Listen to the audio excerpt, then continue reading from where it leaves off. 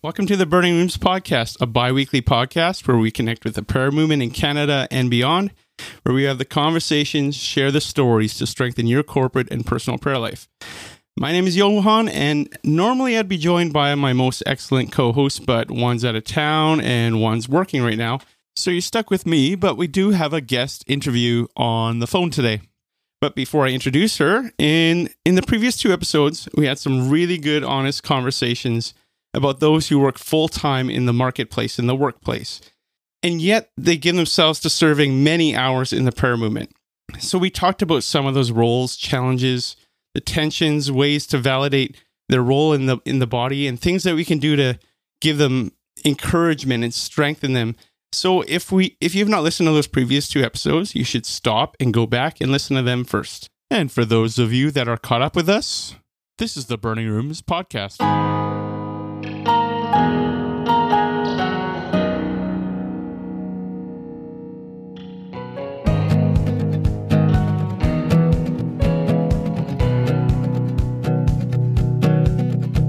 So we are continuing our conversation from the previous two episodes.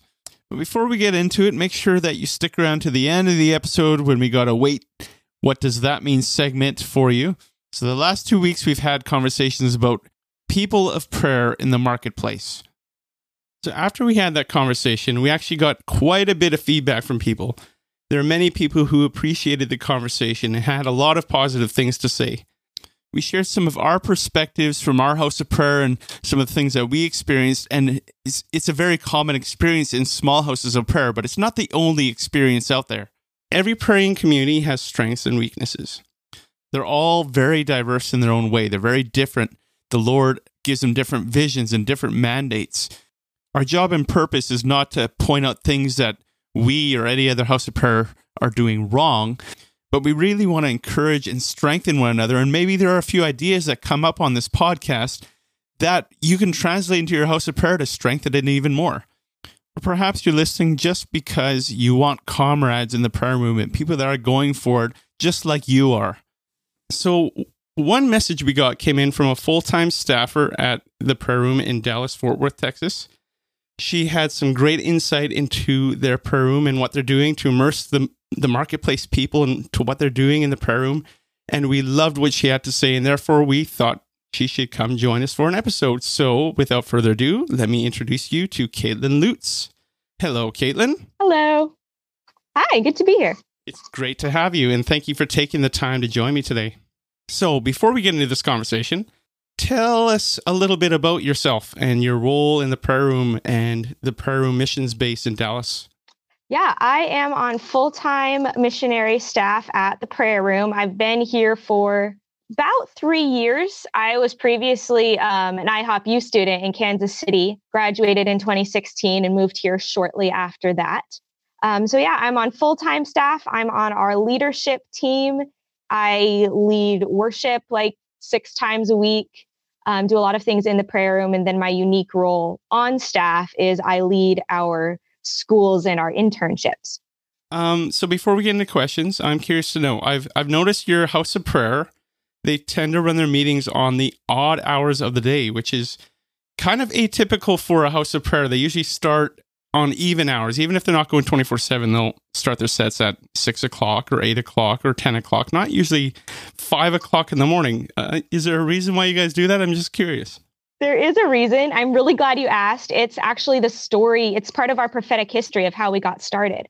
So in 2005, God spoke to our director, Brad Stroop. He had been a missionary in Africa. Then God abruptly called him back to the States, and he was frustrated, confused, wanted to be on a mission field. And God spoke to him so clearly one day and said, start a daily prayer meeting tomorrow morning at 5 a.m. and don't stop until I come back. Wow. So we've started from day one with 5 a.m. prayer meetings. And we've just built on odd hours ever since. That's intense. I love that. So how many hours do you guys actually do during the day? We do 20 hours a day, 5 a.m. to 11 p.m. That's the old truth. 20 hours a day. We are now 5 a.m. to 1 a.m. We just added those night watch hours. That's incredible. That's awesome. So how much manpower does it take to run that many hours a day? 20 hours a day. A lot. What we have is about 8 full-time missionaries and then another 20 or so who are on volunteer staff which means they're about 10 hours a week. And then we have close to 100, 90 something right now, who are on Sacred Trust, which means they are committed to at least one prayer meeting a week. Probably should have explained the Sacred Trust because I don't think all our listeners are familiar with it. Maybe just give a minute on what a Sacred Trust actually is. Mm-hmm. That's a term we use, IHOP Kansas City uses, other places uses as well. The Sacred Trust is just a commitment to be in the prayer room at a certain time every week. Like in our context, we have people who are there every Wednesday, 5 to 7 p.m., and that is their time. That is their time to be in the room with the Lord, whether or not they're even serving. That's just their time to be in the room and be part of the fragrance and the incense that's happening in the room. So we know every house of prayer, a lot of them use very different models or tweaks on the same model. What kind of model do you guys like to use in your house of prayer? What does a typical prayer meeting look like for you?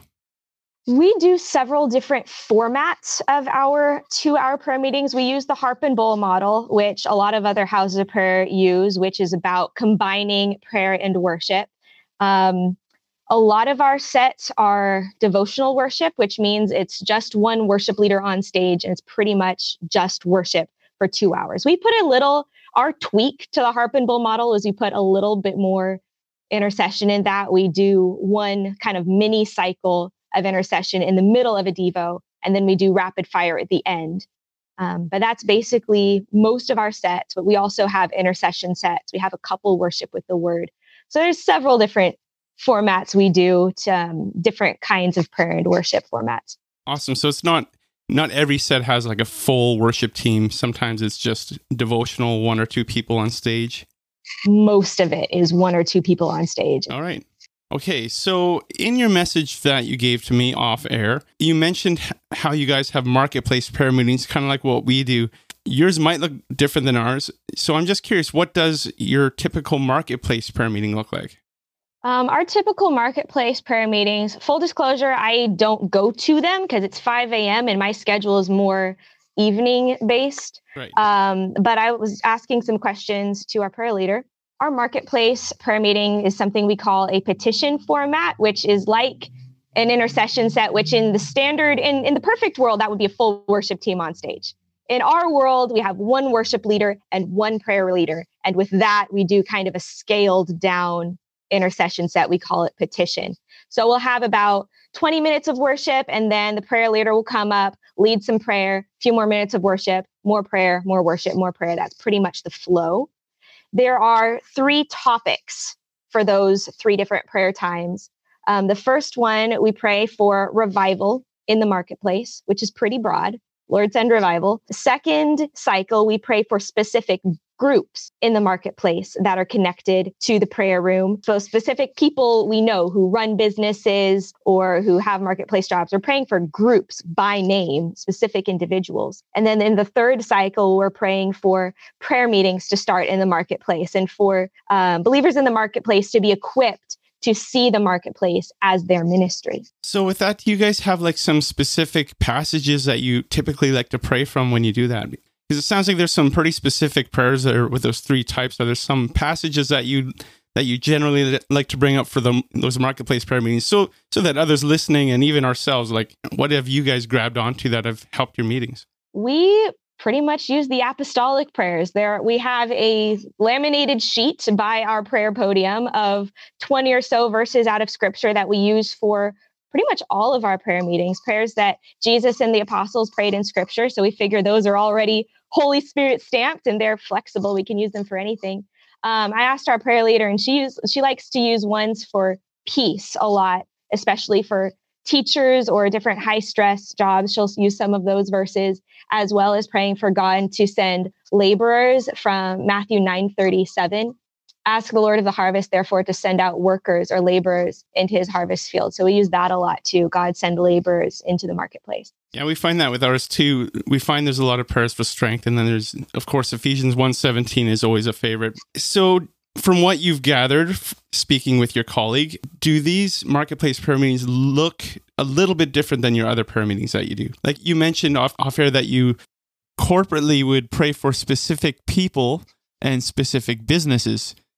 That's a little bit different than what a typical intercession set would look like in a house of prayer. Yeah, that is a specific thing we do. That might be the only unique thing we do in that meeting. It's pretty much a similar flow to any of our other petition sets.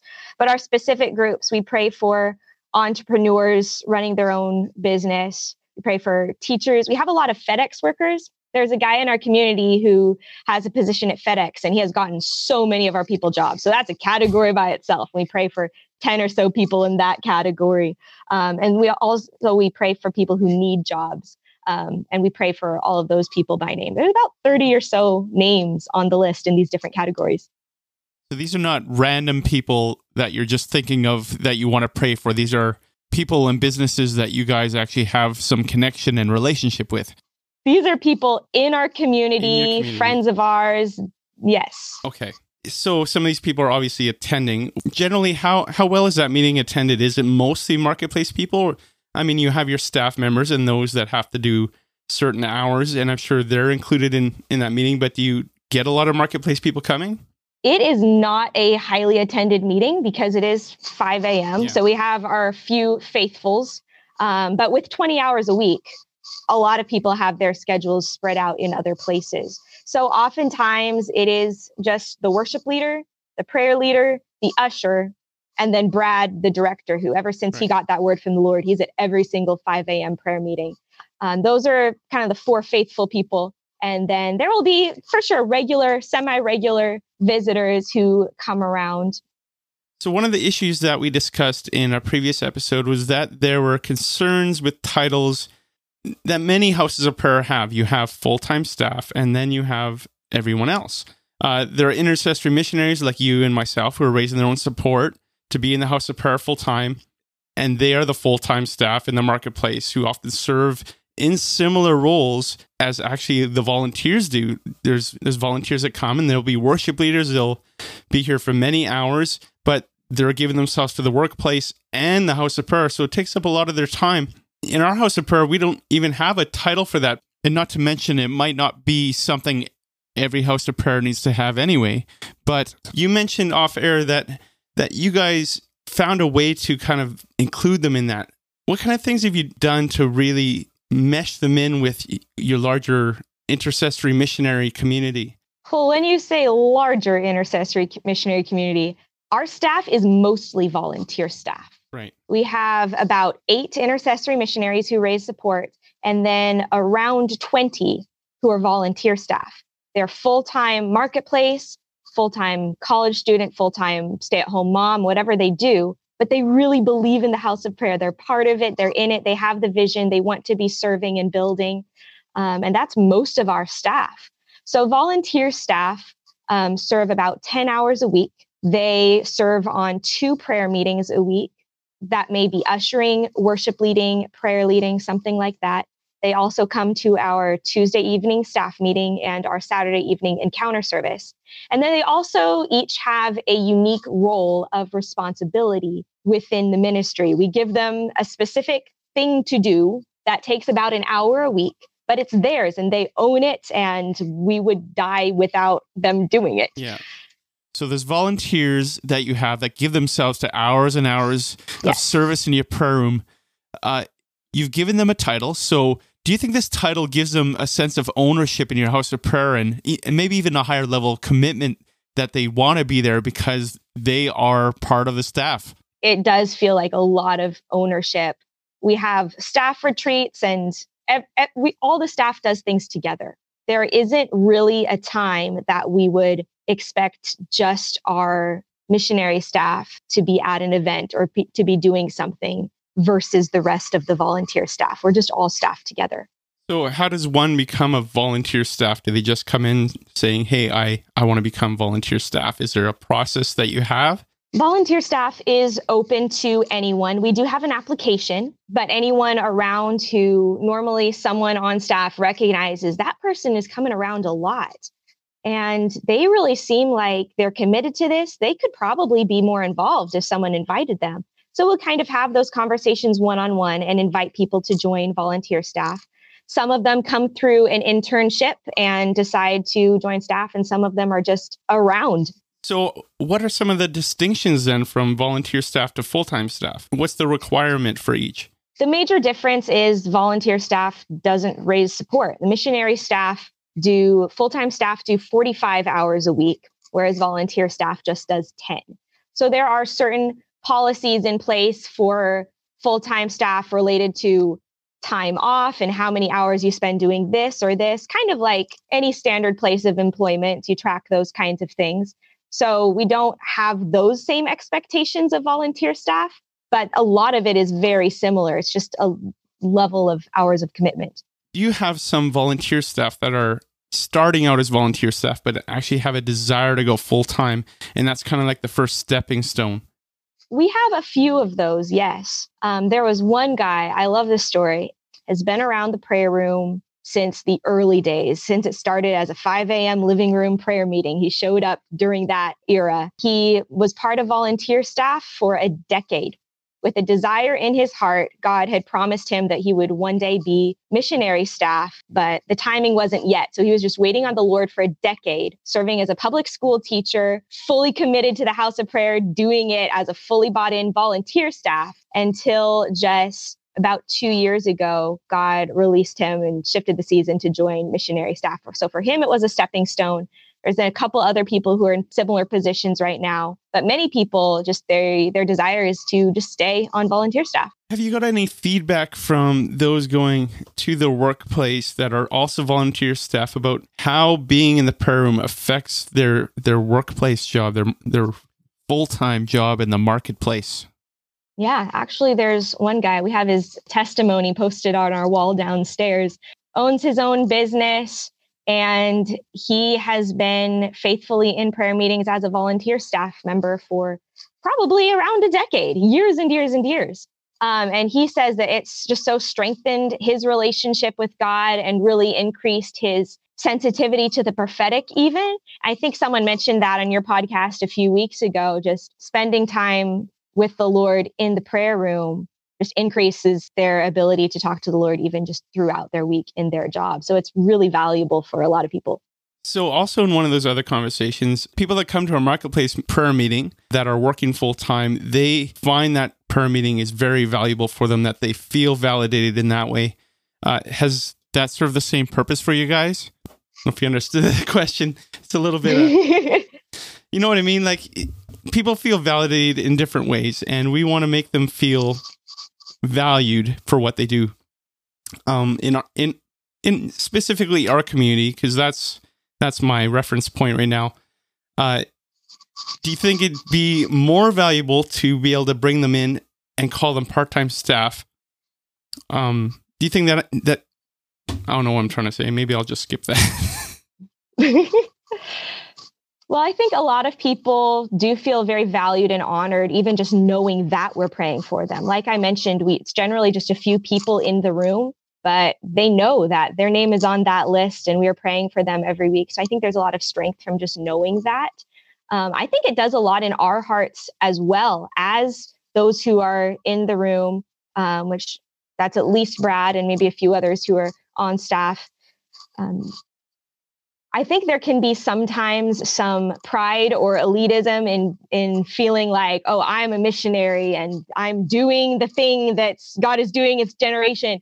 But when we put our focus into praying for those for whom that's not the case, it can kind of shift the perspective and we really start to value them more. So even just us praying for them and knowing that we're praying for them, I think is an important component of just us honoring them in our hearts in general, in our interactions with them. Another discussion we talked about in the last episode was the perception that full-time staff naturally find more community with each other because they're in so many meetings together.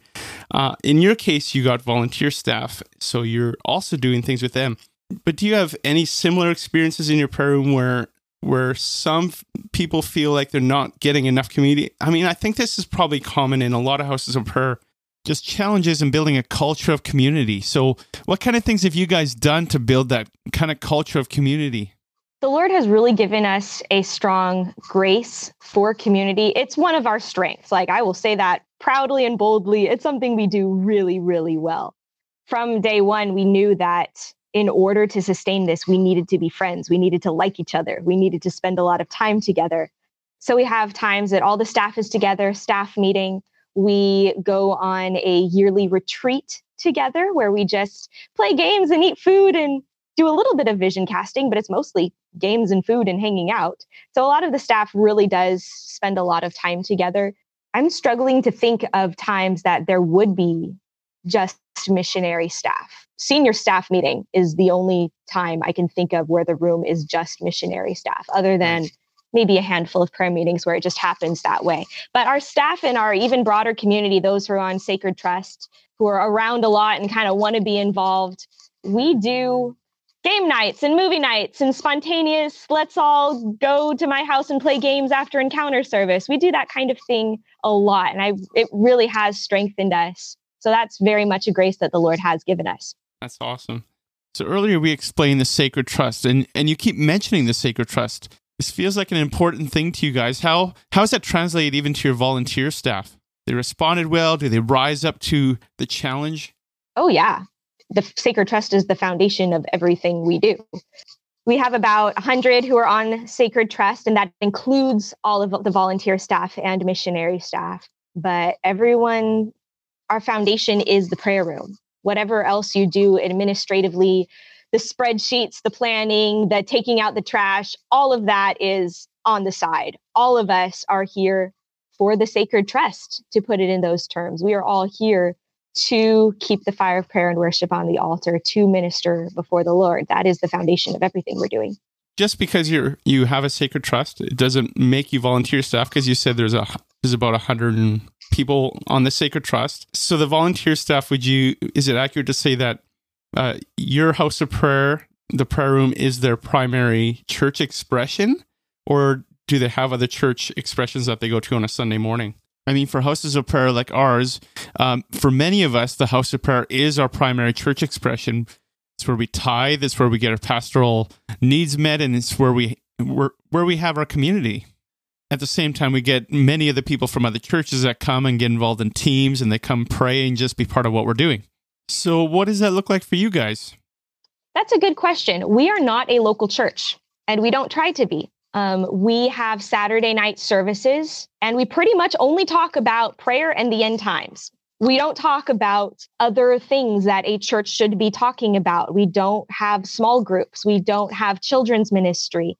We really encourage everyone to be part of a separate local church. And what that has done for us is we can kind of be a neutral place within the city. So we have people who are around the prayer room, whether they're committed or whether they're just a frequent visitor, from probably well over 100 local churches. Wow.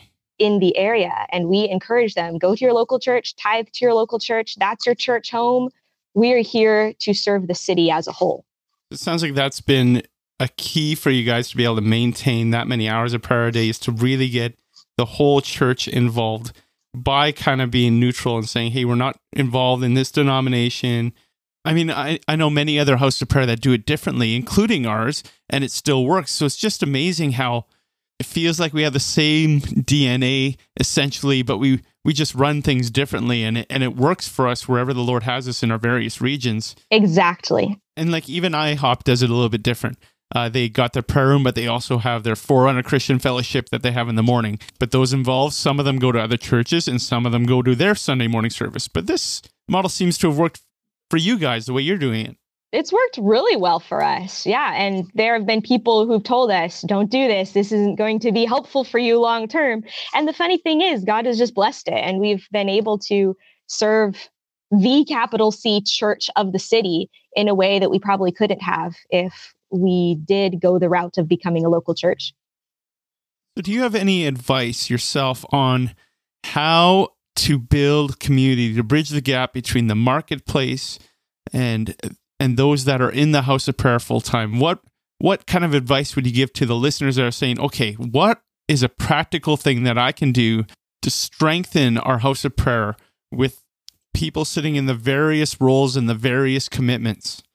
This is a very house of prayer answer, but just pray for each other first and foremost. I get so blessed when people in the marketplace are praying for me, for us as intercessory missionaries. And I mentioned earlier, just praying for them really grows our heart toward missionary staff. And that's something I've learned through the years with the Lord. Your heart grows toward what you pray for. Absolutely. So just by praying for each other, I think is a huge component. And then finding those times to hang out and be community unrelated to what your prayer room schedule is. Sometimes we have game nights with people who aren't even necessarily part of volunteer staff, or maybe are a frequent visitor but aren't on Sacred Trust in this season. I think there's just a lot to be gained from intentionally being community with as many people as we can.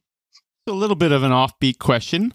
When you have a visitor come in, how do you make that visitor go from a visitor to someone that becomes more involved? Great question. We are super intentional with our visitors. We have ushers. Every single prayer meeting has an usher on it. And that usher's primary responsibility is to welcome and interact with visitors. So whenever a visitor comes in, the usher is immediately going to strike up a conversation, ask them how they heard about us, give them one or two nuggets of what to expect in the prayer room if they're not familiar with it. And then over time, we're going to invite them to join Sacred Trust. Maybe eventually we'll invite them to join volunteer staff or to do an internship or to get involved. But even from day one, we're going to invite everyone who comes to join the Sacred Trust. We're a little bit aggressive about it because we figure no one's going to say yes the first time, most likely. But if they hear about it from 4 or 5 different people over a period of weeks, eventually a bunch of those people, or more than would otherwise, will join the Sacred Trust. So we're very intentional about it. So you guys run some internships as well? We do. That is the part of the ministry that I personally am over. So right now, we are actually doing a Fire in the Night internship, which is based around our new night watch hours, 9 p.m. to 1 a.m. These interns are in classes talking about end times, intimacy with God, how to have a life of prayer. And then they're also in the prayer room for 6 prayer meetings a week. So we have that internship. We have another one called Immerse, which is very similar, except it's more daytime based. We have a School of Supernatural Ministry. We have a music school. We only run one of these at a time. These are all fairly substantial programs. So thus far, we've only done one program at a time. But we have a lot of avenues for people to get trained in a lot of different things. And our sneaky goal is we want people to sign up for schools so that we can require them to be in the prayer room. They do their 3 months program and then they stick around, stay on Sacred Trust. Some of them join volunteer staff. Eventually, maybe some of them even join missionary staff. We have a little bit of time left. Do you have any last encouragement for those that are in the marketplace that you would like to share? There is a cool story I want to share about one of our staff people. One of our community members, Luke Cooper, he was on missionary staff for a number of years, really had a vision. It was totally his calling. And then the Lord transitioned him to the marketplace. And he was mad. That was his prayer request all the time. Lord, get me out of here. He was actually working at FedEx, one of those many people I mentioned. And he did not like it at all. And over a couple of years, he really started finding the Lord in his marketplace assignment, driving trucks for FedEx, making deliveries. He says he prays like more now than he did as an intercessory missionary because he just prays in tongues all day, every day while he drives his FedEx truck. And it's funny, he'll give advice to people sometimes, don't become an intercessory missionary, just drive trucks and pray all the time. It's so good. So his heart is so tender right now. I don't know if the Lord will ever transition him back to intercessory missionary staff, but he's thriving in the marketplace. And I really respect him for the way he's navigated that whole transition and really found the Lord in the midst of that. That's a fantastic story. And I believe there are opportunities, no matter what area you're working in, for you to connect with the Lord in your workplace, in your marketplace. The Lord wants to have communion with all of us, no matter what we're doing. And I believe that he wants to make a way for us to do that. So this has been a very encouraging conversation. Thank you so much. So before I let you go, can you let our audience know where they can find some more information about you and your ministry at the Prayer Room DFW? Yes. The prayerroomdfw.com is our website. We have a ton of resources on there, teaching series from Brad Stroop through the years, including a whole bunch that are specifically for House of Prayer leaders and those interested in how we do volunteer staff and how we do some of the things I mentioned or some of the principles of running a house of prayer. So those are incredible resources on how to build and strengthen a house of prayer, even from the ground up. We started in a living room and we took notes the whole way. So there's so much wisdom. I highly recommend that, especially for house of prayer leaders. And then me personally, I write a blog called Fragrance Arise, based on the Julie Myers song, Alabaster Box, if you know that one. Great blog. Fragrance Arise. I'm on Facebook. I'm on Instagram. And the website is fragrancearise.com. And I blog about the prayer movement and tell some stories and testimonies from our house of prayer, as well as just really try to connect with other places. So I do a feature called House of Prayer Spotlight, which I actually featured Sanctuary House of Prayer a few months ago. That was really fun. And so it was great. Yeah.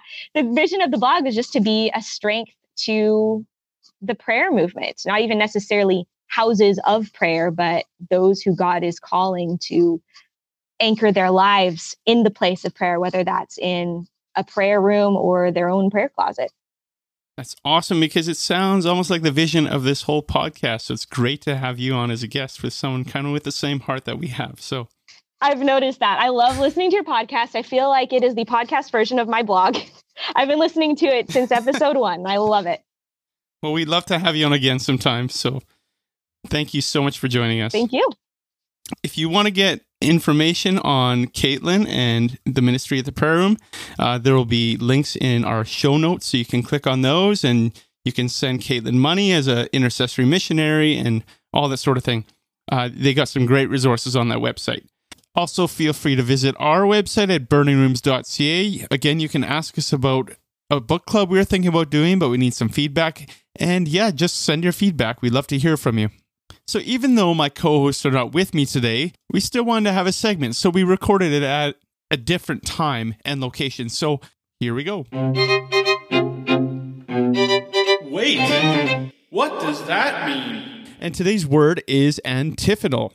So Brian, if you were new coming into the house of prayer, what might you think the word antiphonal means when you walk into a prayer room? Well, one of the things I've noticed in the prayer room a lot is that people are always on their smartphones. And I personally am against it. I want to see them engaged with the Lord. And so that mindset of being antiphonal, it means like I'm against the phones. I'm against phones being used all the time. And so I'm antiphonal in my orientation. So in the if you prayer slow room. it down, it's really antiphonal, right? Antiphonal. Yeah. Yes. So that's what antiphonal doesn't mean. What does antiphonal really mean? Jehu, you're a pretty technical guy. What does the dictionary definition of antiphonal mean? Well, it's an adjective, and according to the dictionary, it means to sing, recite, or play music alternately by two different groups. So there's this idea that you're singing, you're playing between two different groups of people. So it's responsive. You could think of it as responsive, responding, conversational. It's a type of musical style that doesn't have one person singing. So Johan, what does antiphonal singing look like in the prayer room? So when you walk into a prayer room and someone says, okay, let's do some antiphonal singing, not that they would necessarily say that when you walk into a prayer room, because that would be kind of intimidating and weird.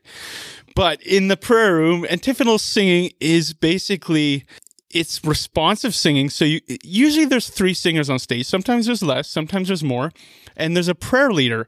The prayer leader is often reading a scripture if it's a worship with a word, or they are praying a prayer if it's an intercession set. When they pray or when they read the word, there's then antiphonal singing that goes along with that, which is responsive singing. So those on stage will respond to what the prayer leader has just said. And then everybody in the room can join in when they find a chorus antiphonally. So we're responding to the prayer, we're responding to what the prayer leader is saying. Antiphonal singing. Antiphonal. And that has been another... Wait! What does that mean? Thank you for joining us, and until next time, my name is Johan, and this has been the Burning Rooms Podcast.